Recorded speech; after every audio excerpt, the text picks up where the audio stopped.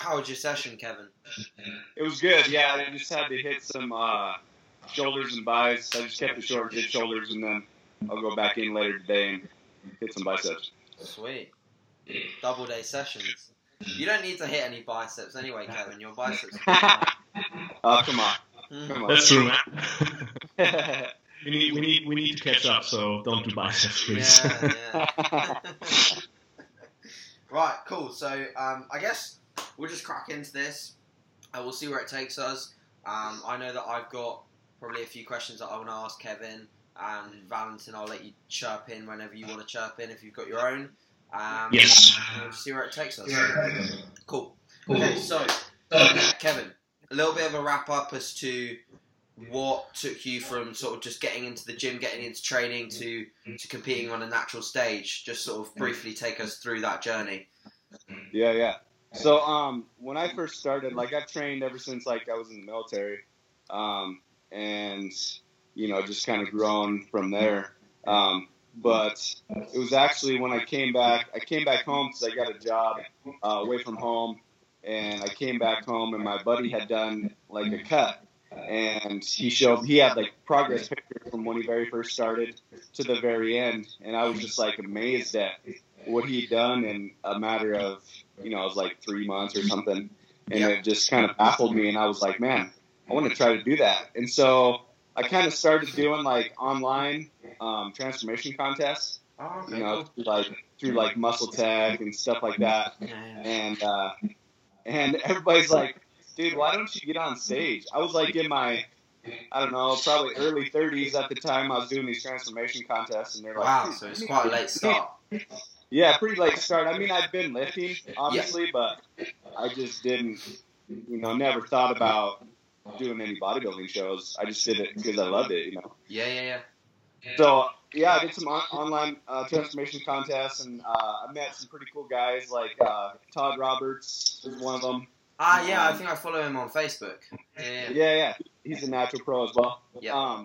And he kind of talked me into it, really. He was like, man, you need to really get on stage. Think about getting on stage. And I had numerous people tell me to do it. And finally I was like, you know what? I'm just going to try it out, see what happens. And so in 2012 is when I first got on a stage, and that was in Boise, Idaho at the Northwest Natural. Did you have a coach for that, Karen? What's that? Did you have a coach for that prep? I did not. No, I just kind of flew by the seat of my pants, and I watched a lot of Lane Norton videos, and just did my own prep, and it actually turned out pretty good, because I did those transformation contests, so I kind of knew how to diet down and what I needed to do. Of course, the knowledge wasn't there like it is now, of course, but I gave it my best go, and I entered as a novice, and I showed up, and everybody's like, dude, what are you doing as a novice? I'm like, I've never done a show before. I don't know what I'm doing, so everybody's pretty surprised that I was a novice, but because I met Brian Mike at that show as well. Oh, okay, cool. And he actually won his pro card at that show. And we got to talking, and then that's how I got involved with 3DMJ after talking to Brian Miner at that show. See. Yeah. So did 3DMJ take you from there? Did you do an off season with them, or did you sort of just go for another show in that year?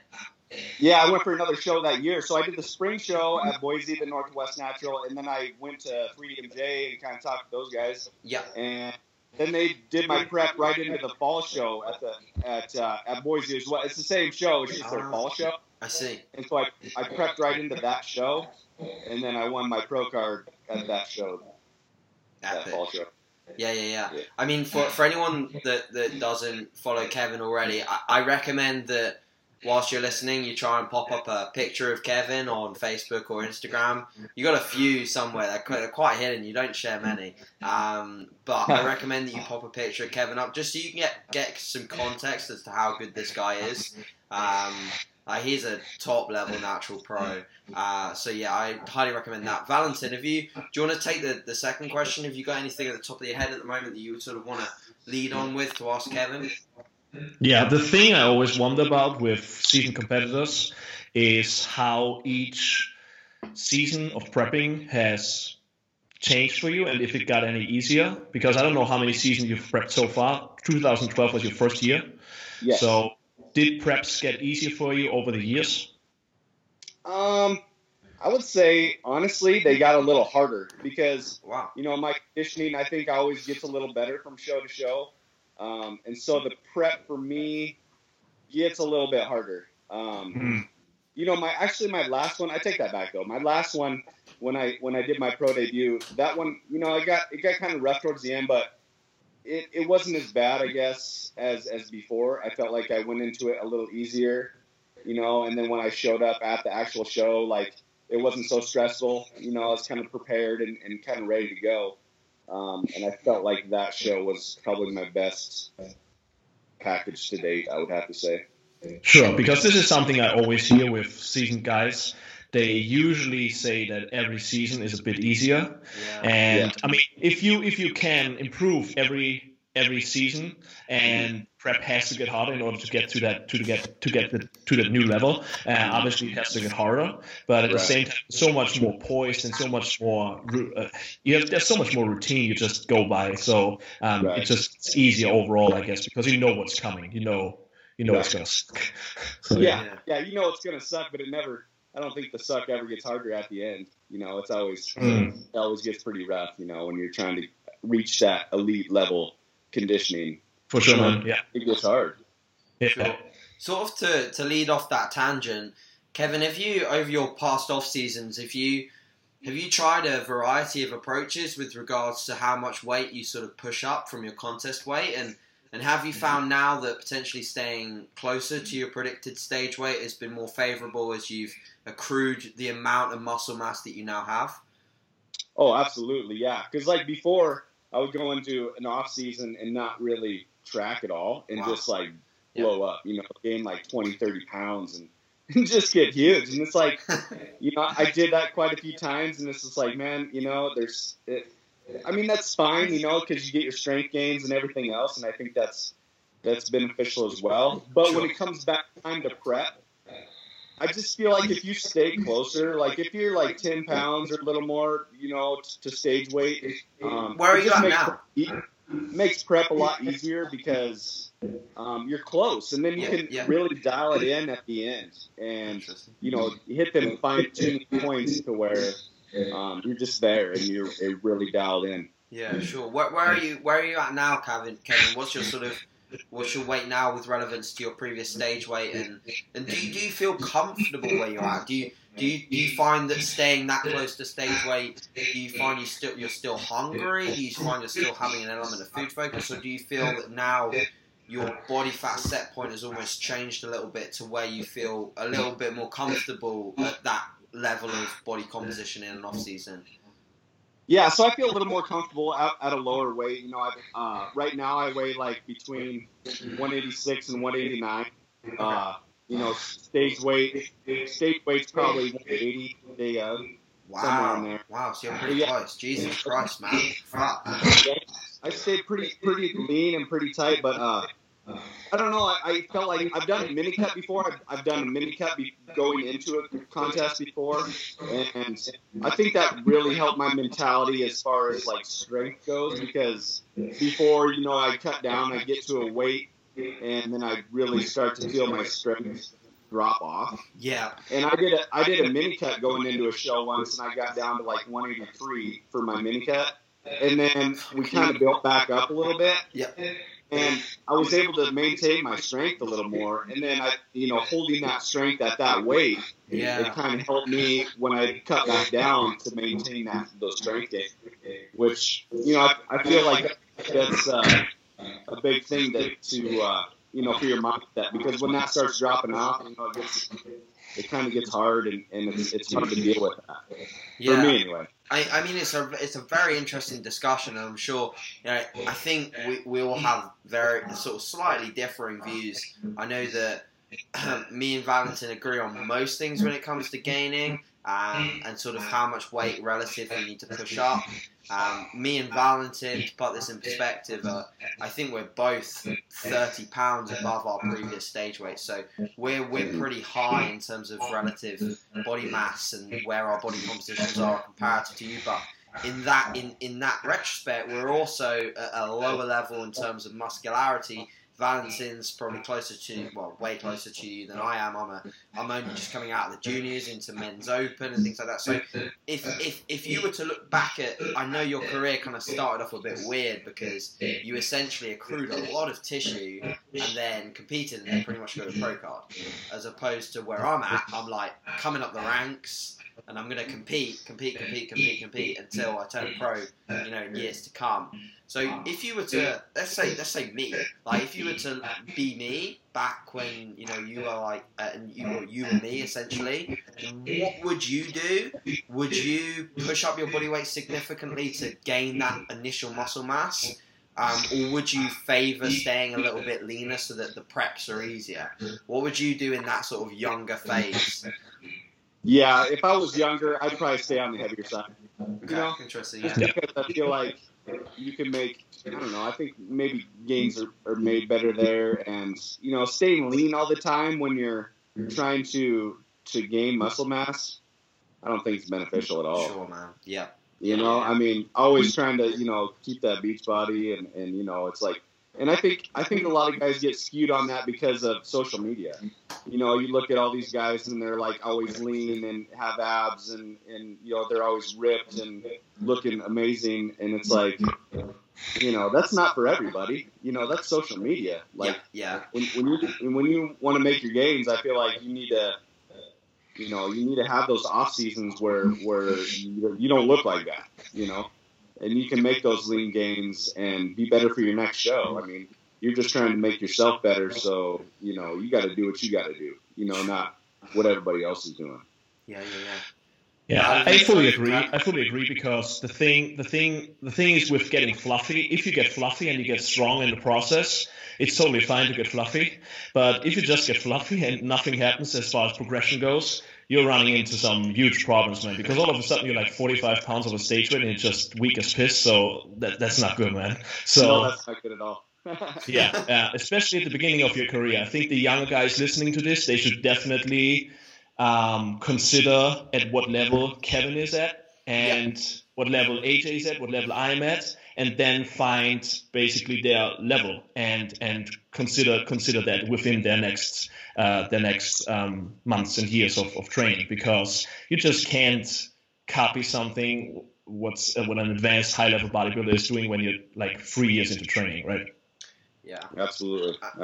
I mean, how tall are you, Kevin? Out of interest. How what? How tall are you? Like height? What's your height? I'm like 5'9", somewhere in there. 5'9". So you're not a lot taller than me, and your stage weight is like, close to the 180s. Like if I was to stay relatively close to my stage weight for my entire career, I'd never be a decent bodybuilder because I'd always be a fucking under 150 pound bodybuilder. So younger guys, that's what you probably need to take into perspective is that. Kevin didn't compete until he was like, what, in your 30s, right? Yeah, in my younger 30s, yeah. If you'd done this approach when you were 18, 19, 20 years old, you'd have always been a bloody, 149, 150 pound bodybuilder, and you'd have never been who you are today. Absolutely. Out of interest, Kevin, when you were, before you competed in bodybuilding, were you competitive in any other sport? No, I didn't really do any other sports besides sports in high school. I didn't really compete in any other sports outside. Wow. So so did you have just a really good passion for the gym up until the age at which you competed? Did you what sort of age did you start actually lifting weights? Well, I kind of started lifting when I was in high school because we had powerlifting classes. I see. So I do those, and I really like to go in there, and of course I'd go in there and lift arms all the time because that was my strong point. How many times a week did you train arms when you were that age? What's that? How many times a week were you training your arms? I don't know. Probably 3 times a week, like an idiot. 7. 7, yeah. But then, so after high school, then I went right into the military, and actually. To date, those are some of the best gyms I've ever walked into. So I really fell in love with it in the military and just kind of kept after it, after I got out and built the physique I have today, obviously. But yeah, I just had a passion for it when I was young, and so Sure. when I got out of the military and kind of got back into it, it was just like something I love to do. You know, it's kind of a stress reliever, and you know, kind of fell into it that way. Yeah, sure. Were you? What was your body composition like naturally when you were training at that point? Were you more on the lean side? Did you have to sort of really force calories to grow, or were you a guy that could, you know, eat not so many calories and still gain weight and size fairly easily? Yeah, no, I was pretty small. So like when I was in high school, I wrestled in high school. And as a freshman, I wrestled at 98 pounds. When I graduated, I was like 135 pounds. Wow. Jesus. And then when I went in the military, I gained, you know, I probably gained up to like 150, and then just kind of progressively went from there. Sure. So yeah, it's been like it's usually harder for me to gain, so I kind of have to force the calories. Yep. You know, because my off seasons now, it's like my calories are so high that, you know, I just have to force that food in to maintain my weight, really. Wow. Yeah. I guess that's because at the moment you're, you know, despite your body weight not being crazy high, you know, there are obviously bodybuilders out there 200 plus pounds. Your level of musculature, like your level of muscularity at this stage is extremely high. So, you know, the calories that are fueling that on a daily basis are obviously going to be high too. Combined with the fact that obviously from a past metabolism standpoint, you sound like someone that just requires a lot of calories to grow. Absolutely. Which is interesting. Vance, you got anything to add? I hope people realize that a natural bodybuilder at 180 is something it's crazy. It's quite impressive. I mean, that's big, right? I mean, we hear all these numbers like 200 pounds, 225 pounds, but if you're talking about somebody who's natural 180 on stage, And if you've ever shredded seen to the bone. somebody in person being 180 in contest shape, that's freaking crazy, man. That's amazing. Yeah, people don't understand because like 180 sounds pretty light, you know, but like it's different when you're completely shredded to the bone, you know. I Yep. mean, it's you're right. And I mean, I've seen guys like pros, you know, when I did the Muscle Mayhem in 2013, you know, you've seen guys 190, 200 pounds. It's like just crazy. Like, how the heck do you get that big? You know, it's just it's madness. But yeah, it's pretty cool to see though, the freaks out there. Sure. Yeah. What are your next plans, Kevin? In terms of, because we won't hold you too long. Okay, we're 20 minutes in. What's your next plans in terms of sort of competitive endeavors? Have you got plans to step back on stage anytime soon? Yeah, I mean, I haven't really thought about it too much. You know, I've always had goals and dreams of standing on certain stages. You know, the Yorton being one of them, obviously, and the Worlds as well. Those have always been my all-time goals. Which So, ones? eventually- WMBF or IPE or? Yeah, probably WMBF. Yeah. But yeah, those have always been my long-term goals. I haven't really thought about like doing it. Obviously, not this year. You know, maybe next year. I don't know. We'll see kind of how it plays out and see how my off seasons go. And you know, I still like to make some gains before I step on a stage like that. I always like to be over prepared for shows, and so I feel like if I can make the 30 gains in order to compete with some of the guys that I've seen on those big stages, then we'll give it a go. But until then, I want to keep making those gains and making myself a better competitor. Sure. Good. In terms of your level of conditioning is like up there with the best. Now a lot of people will say that, you know, sometimes they struggle to get in condition, and obviously we know that you staying relatively close to your contest weight at this stage is one of the factors that does help you get there and does help you achieve that level of conditioning. But in the past, when you've had to sort of really dig deep on that mental level, what have you found have been the biggest tools that have helped you in those really dark stages of prep, where you don't particularly want to train, you don't want to do your expenditure, you want to eat more? What do you find sort of keeps you going in those phases, so anyone listening to this who's potentially in the final stages of a prep can think, right, I'm going to go and fucking action that right now in my prep? Yeah. I just think always kind of keeping your eye on the goal, you know? I mean, you know, like for my pro debut, I want to go in there and really place top 3, you know? And I feel like if you can constantly keep your mind on that goal, I mean, the struggle, you're always going to be in a struggle in a prep no matter what. And so if you can really focus on that goal and what you want to show up to do, I think that's imperative, and that'll get you through those dark times. Prep gets hard, of course, for everybody, but, if you can just kind of focus and really kind of keep your eye on the prize, I think that always helps. I mean, this is something what I mentioned earlier. I think every time you do a prep, the next prep gets a bit easier just for the fact because you know what's going to come. So right. maybe you have to prep longer, maybe you have to lose more weight, but whatever. But you know what's coming, and that helps. Yeah, sure. That absolutely does help. Yeah. Kevin, from a nutritional approach perspective, I know that you worked with 3DMJ in the past, and you've done your own preps also. Now, obviously, 3DMJ in essence are definitely favouring of the more flexible approach, i.e. tracking your macros and fitting a variety of foods into your diet. Now, for you, what has tended to work in terms of structure when you're dieting? Do you like eating the same foods consistently day in, day out? Or are you more favourable in the essence of adding in foods, like large variety of foods? So thinking at the end of the day, I've got this amount of carb, fat, protein to hit, let's put together something? Or are you someone that prefers regimented structure? When I'm in prep, I prefer the structure. Sure, yeah. Because I feel like, the less variables, the better.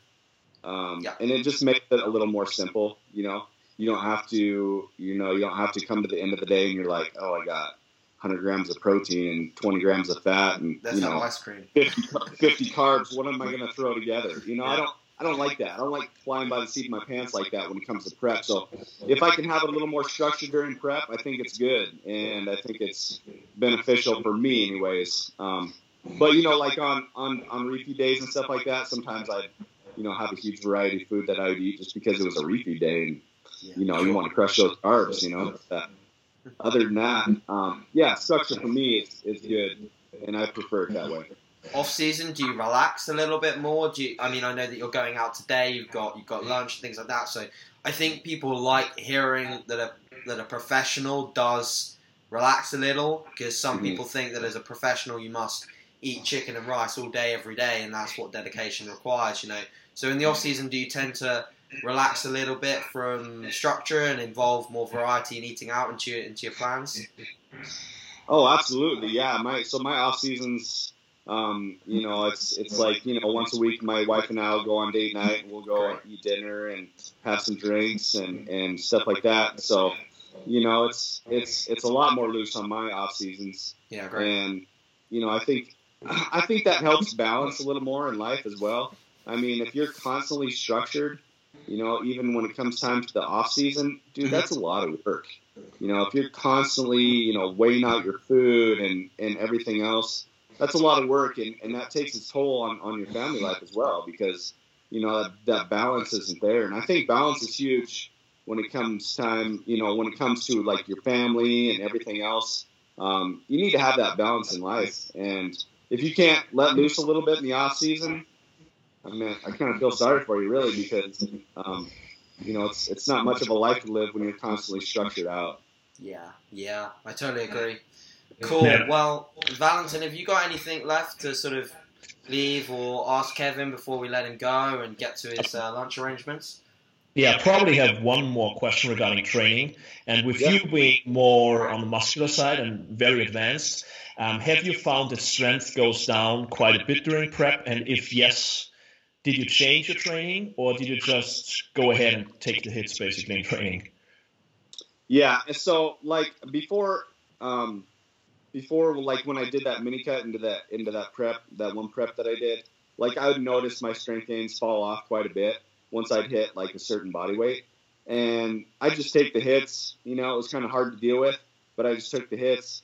But after I did that mini cut, like I found like my strength, and I don't know if it was like a mental thing or what, but I found like my strength went better through those lower weights.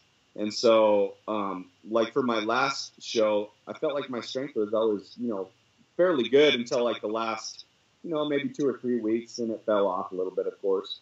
But yeah, I just take those hits and just deal with it. I mean, you know, I'm not a big ego lifter, so it really doesn't affect me that much because I know I'm still training as hard as I can with what I have to deal with. Sure. Yeah, I really think this is something people need to hear because I recently posted the Doug Miller video, like 11 Days Out of the Orton, 2014, and he's like destroying things, and he's like 11 days out. So that's not common, guys. So don't expect that to happen during your prep. No, absolutely not. Yeah, you can't look at the freaks when you're deep into prep. You know. That's right. Cool. Well, Kevin, massively appreciate your time, dude. Really good to have a chat, and obviously, we hope that this brings you, at least brings the awareness to yourself and what you're doing, and hopefully in your future preps you'll have a few more of myself and Valentin's little gang following your happenings and what you're doing. I know that you don't post too frequently on social media, but I see you on Instagram definitely getting more frequent, so please stay frequent because we like seeing your shit. Awesome. I appreciate that. Yeah, so we'll let you crack on with the rest of your day, dude. Thanks very much for your time as usual, and we'll see you soon. Yeah, thank you both. I appreciate it. Cool, man. Thanks, Kevin. See you in a bit. I guess before we get into a little bit answering some questions or whatever we usually do, we'll just wrap up what we thought of that. With Kevin, which was great. That was awesome, I thought. One thing that I really took home from that is what I was actually talking to, and I know that you follow him as well, Mark Claxton, who's a DFAC pro. He listens to these as well, so he'll definitely be listening. We were chatting about sort of how he approaches things, and I was also asking him how he approached it when he was my age, because he's a junior, and at this stage, there's lots of things going through my head. I'm like, am I too heavy? Should I be a bit lighter? Should I be pulling back now? Should I be pushing? There's loads of things going in my head, loads of different opinions too. You know, there's plenty of people out there that will say, AJ looked great, keep fucking going, keep gaining. And there's some other people that will say, you could do with a pullback, you could hold your strength, and there's so many different opinions. What me and Mark were talking about is the fact that in all of my preps recently, over recent years, I have significantly pushed forward my strength with these gaining phases, massing phases, whatever you want to call them, which is superb and has resulted in definite tissue accrual, 100%. Because my last off-season was a year, I did one mini cut throughout that phase, and that was about a 10-pound drop. In that phase, I definitely did lose strength because I wasn't so adherent with holding on to strength. I didn't really know about that process as much in that phase, which would have been beneficial to know. But what we were saying essentially is that would it be better, me and Mark, for me to try to hold what I've got now at a slightly lighter body weight, hold that, and then prep from there, as opposed to having so much to lose initially, and then see a large reduction in strength and potentially muscle mass as a result. So it's just, I think it was interesting to hear what Kevin said about the fact that over the time of staying closer to stage weight, granted his level of muscularity is massive, but over the time of staying closer to stage weight, his relative strength is far better. So I guess the amount of fat that we're accruing has got to be looked upon as, is this beneficial fat that we're adding? So is it becoming, is it helping us gain strength? You know, so yes. The last I think 5 pounds that I've gained most recently has seen a huge increase in my pushing strength. So it always begs the question, you know, if I lost that 5 pounds, would I still have this pushing strength? Would I still be able to hold on to it, or would it go again? But yeah, so what's your sort of opinions on that, Val? Because I know at the moment you're still pushing. You've probably got a mini cut in the next, 2 to 3 months, probably, maybe, mate. I'm not sure what your plans are, but I know that you said you were initially maybe going to mini cut, but you just pushed it onwards because you're feeling good and you're making good progress. So what's your sort of opinions on that, and where are you at?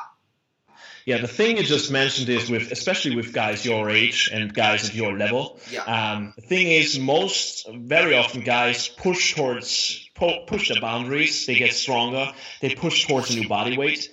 And they get maybe a little bit fluffy. And then they get scared.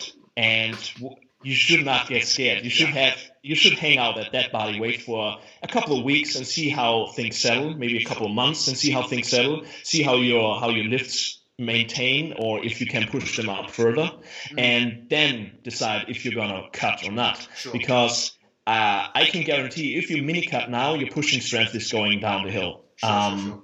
So you just want to hang out at that body weight, push your strength up even further, and marinate those gains basically, and then come back later and see how your conditioning is and if you need a mini cut.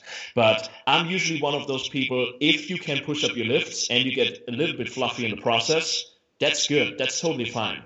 But if you just get fluffy and nothing happens in training, that's a huge problem. Yeah. So I've seen this myself, for myself in the last couple of months and weeks. Actually, I look quite different now with this body weight than like a month ago, because my body just, like, I lost some water, I lost a little bit of fat. Like, there's been a little bit of recomp going on. Yeah, you look good. And I'm sorry? Yeah, you look good. You look good at this body weight. Yeah. And it just, I feel great. So there's no mini cut needed, even though we thought like 2 or 3 weeks ago we have the mini cut right now. Yeah. So we can push it another 2 or 3 months, and Cliff wants me to be around 204 pounds before we mini cut.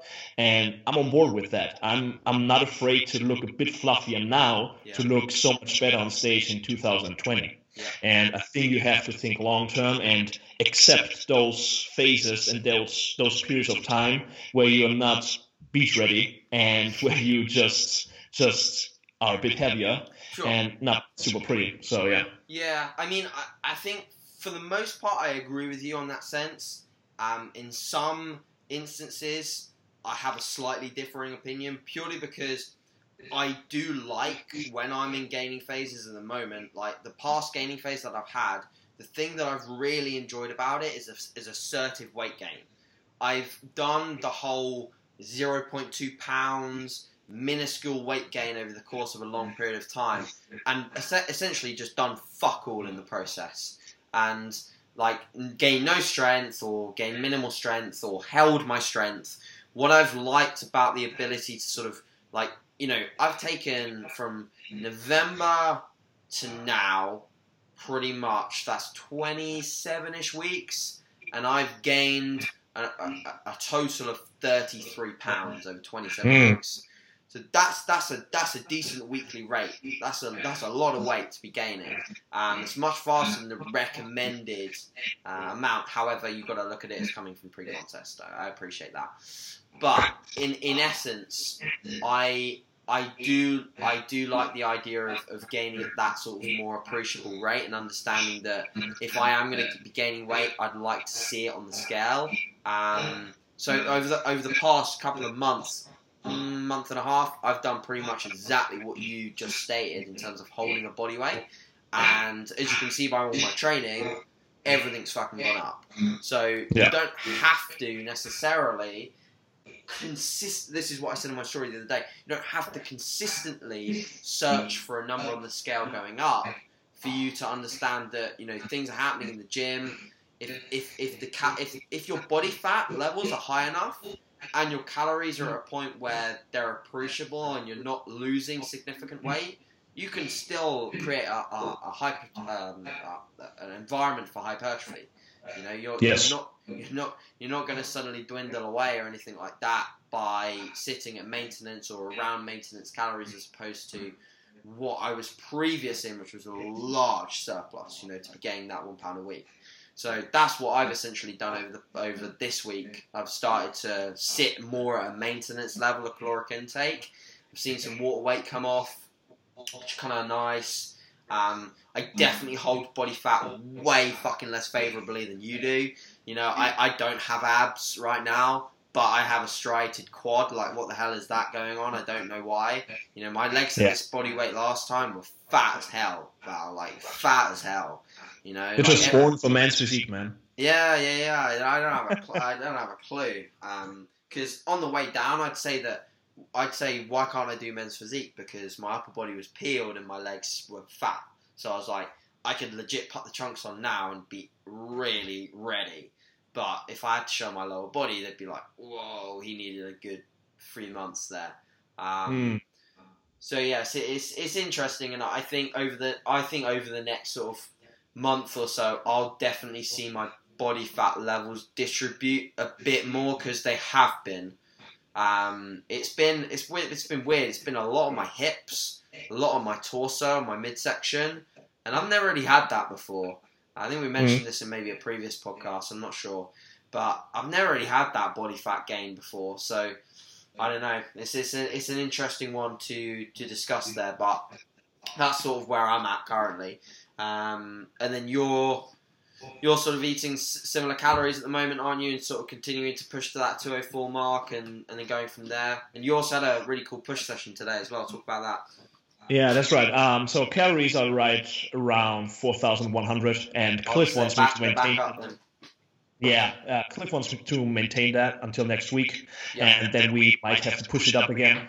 Appetite hasn't been too great lately, so I really have to make my food as tasty as possible. I mean, still the same status as we last time talked, because I just struggle with certain periods of time. I just struggle. There's certain days where I just can't get any food down, and I have to, because otherwise I don't survive training. So. So my training session today was really good. I trained with Kevin Schütz, and he's a competitor in the PCA and NABA, and he's very strong, even though he don't consider himself strong because he wants to get to another level. But we did a push session, and Kevin hoisted up the 70 kg dumbbells for 6 reps, so that was really impressive to see, and it just shows you once again how far you can go, and it shows you every single time you train with very, very strong people, and it's just a lot of fun, and you just feel weak as shit, man, when you train next to somebody like that. But very motivating, and I hope we can get more sessions in together. Yeah, for sure. I follow Kevin online. I think I followed him since he did the JP show with the PCA. And he looked fucking sick. Like he had like straighted glutes, hamstrings were in. He's one of those sort of athletes that definitely brings a very, very cool physique to the stage with great conditioning, which is pretty rare in most federations at the moment to sort of see that being brought to the stage consistently. So, what's he doing at the moment? Is he off season? I'm sorry? Is he off season at the moment, or is he planning? He's off season. Yeah, I think he plans on competing like spring 2019, something like that. Sure. Because he has to push calories so high, he just gets sick of eating. He told me he's drinking iced tea all day long because he just has to get those carbs in somehow. He actually competed against Sam Watt during that PCA show, which is quite funny to see Sam up there with those guys. But he held his own and took third, and Kevin took second. And really, really impressive guys, and very, very inspiring to train with somebody like that. Sure, absolutely. So I think I got one DM with a couple of questions this morning when I asked for any questions. So I'll just try and bring that one up. I had a few ideas as well, but they're in my notes on my laptop, and I don't want to bring it up just in case it kills the recording. Cool. So I had a question from Rock Hard Fitness, and he says, what's more important for each of you, holding the peak contraction of the movement or controlling the eccentric more with no hold at the top? So no hold at the top, but more eccentric, or holding the top with less eccentric, I guess. So I guess he's talking about options. It's really interesting. He's talking about essentially probably peak contraction versus eccentric loading. And he also commented on the fact that Jordan Peters likes controlling the eccentric more, and I see that I do a combination. Interesting. What's your thoughts on that? Well, I think you should always control the eccentric, no matter what exercise, no matter what you're training for, no matter what training level you're at. I mean, controlling the eccentric is something that's basic stuff that you just do to stay injury-free and get the most out of every rep. As far as peak contraction goes, it really depends on the exercise. It really depends on the angle. For example, if you're using cables, the way you set yourself up depends if you're getting a peak contraction, if it's even possible. And also with exercise selection, I mean, you're not really getting a peak contraction in like dumbbell presses, or because there's not much tension there going on. So it really depends on the exercise, but as far as controlling the eccentric, always control your eccentric, especially with your compound movements. The heavier you go, the more control you wanna use on your eccentrics. Yeah, and I'd agree with that. I think that I see a lot of the time people really dumping the eccentrics on a lot of movements, especially in favor for progressive overload. So, you're looking at your logbook, you're thinking, I got this amount with this weight last time, and you're thinking, how am I going to progress that? It's just looking unfavorable in my chances of progressing this weight. So instead of keeping form immaculate, you choose to fasten up your eccentrics, use stretch reflex or whatever to try and progress the load. That we've got to remember that standardizing your execution from the get-go and then progressing from there. So you're not applying progressive overload when you're essentially changing the stimulus. So the exercise selection and the way that you perform those movements is your stimulus. You keep that standardized throughout progressive overload principle, and then you'll grow very well. But I think there, like you said, there are some exercises where peak contractions are harder to gain, and there's other exercises which also comparative to the setup of the machine. That will enable you to sort of get a peak contraction better. Some leg extensions are horrible. You can barely get peak contraction because of the way they're set up. But some other leg extensions, like that Strive one that I sent you the other day, they're fucking awesome. You can just go all day on them and get great contractions. So that's that. And then he did have another question. He said, discuss the ideal proportions for stepping on stage as a physique competitor versus a bodybuilder, which I know you got some physique guys, I've got some physique guys too, so it's a good question. We'll probably answer this. He also said, at my show back in 2016, I was told my shoulders were too capped for men's physique, and that was an IFBB South Africa show. Too capped for men's physique. That's interesting, man. Because capped shoulders are one of the requirements, in my opinion, for men's physique. So as far as other requirements go, a very symmetrical midsection. The way your abs look for a man's physique is just crucial. If you look at like Jay Cutler abs, I wouldn't consider those men's physique abs. Yeah. They're not ideal. They're not super symmetrical. They look very impressive during certain poses for bodybuilding, but for men's physique, the abs are so important and in the focus that they just have to be picture perfect. So you want to have Dexter Jackson abs. So the other thing is I like to see a long torso with the person, and because you look if you're very short and stocky, you look like it doesn't look good for men's physique, man. Even if you are conditioned and if you are muscular, it just doesn't fit with the class, in my opinion. Yeah. So that with a certain shoulder-to-waist ratio and a very, very prominent V-taper are things that I would consider very important for men's physique, along with capped delts. I don't know what they were judging, but capped delts are perfect for men's physique. They're basically perfect for any class, so yeah.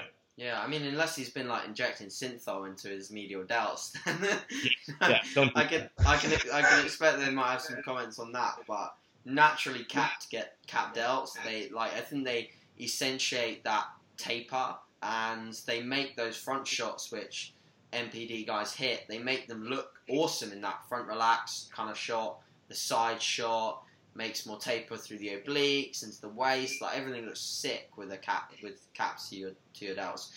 One thing to add on that is that I actually had a client that went to a posing seminar with a UK federation, and they were sort of saying to him, you're very, very good, but one more off-season and you won't be physique anymore. You can't gain any more muscle, otherwise you'll get marked down. I think that the idea behind men's physique, especially within natural feds, is that you cannot be too big, because there has to be disparity between a men's physique competitor and a bodybuilder competitor. So the idea of the class is to make it more of an attainable look.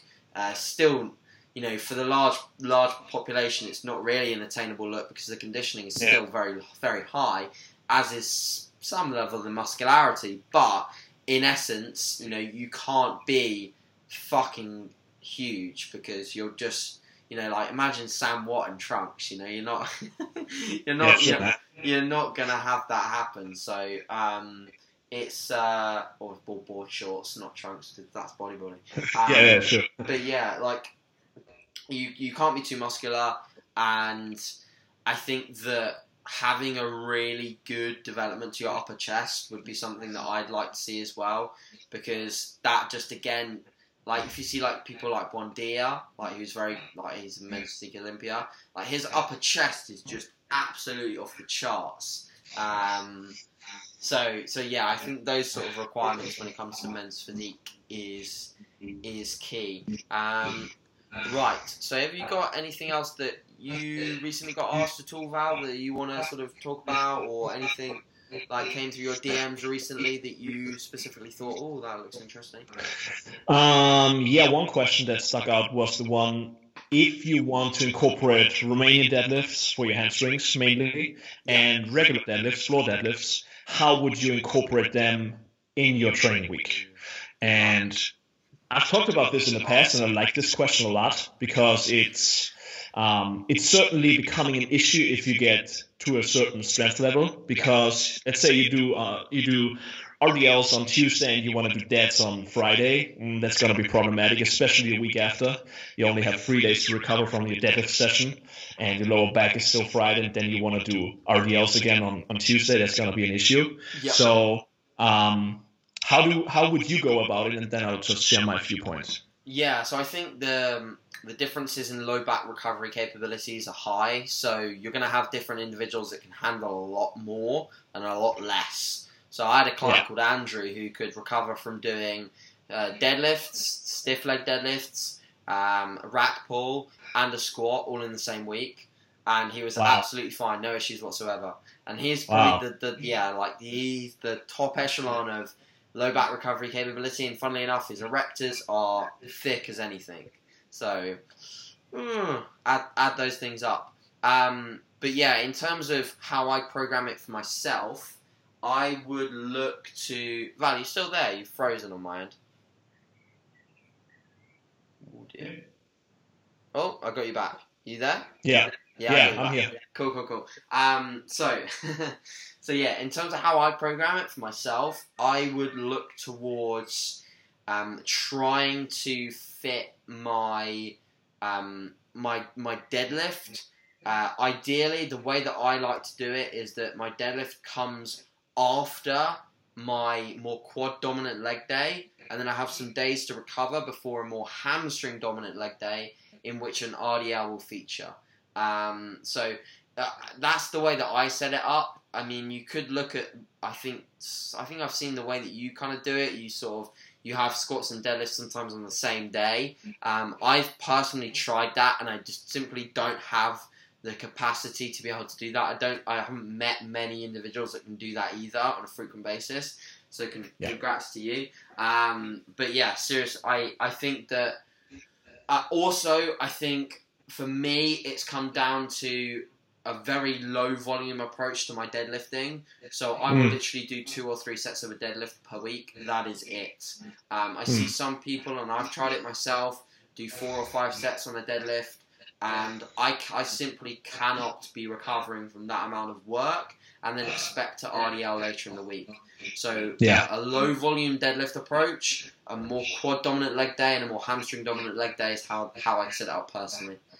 Yeah, I really like that, man, and I do something similar. Something else to consider is if you want to incorporate RDLs and regular deadlifts in your training week, don't just look at those 2 lifts in isolation, but also look at all your other movements, like your rowing movements that stress the lower back. Yeah. And you could swap them out for all chest-supported variations or machine variations. That would be another very good way to approach this, because then you save your lower back just for RDLs and just for deadlifts and maybe some squats. Yeah. And all your rowing is on machines. You're using cables. You're using chest-supported machines.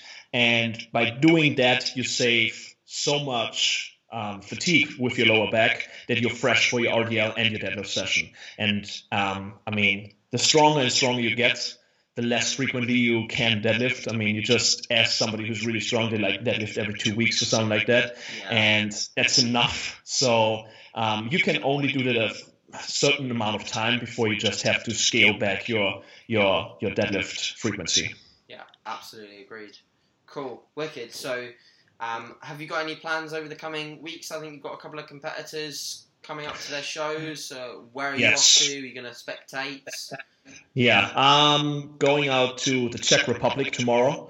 I have 2 men's physique guys competing at the INBA PNBA World Championships, and they will also have a pro portion there, so I will watch some of the pros. I don't know who's going to come. I think some guys from the US are going to come, and I've seen the schedule, and there are like 8 guys in the pro bodybuilding portion of the show, so I will see if there are some high-level competitors there.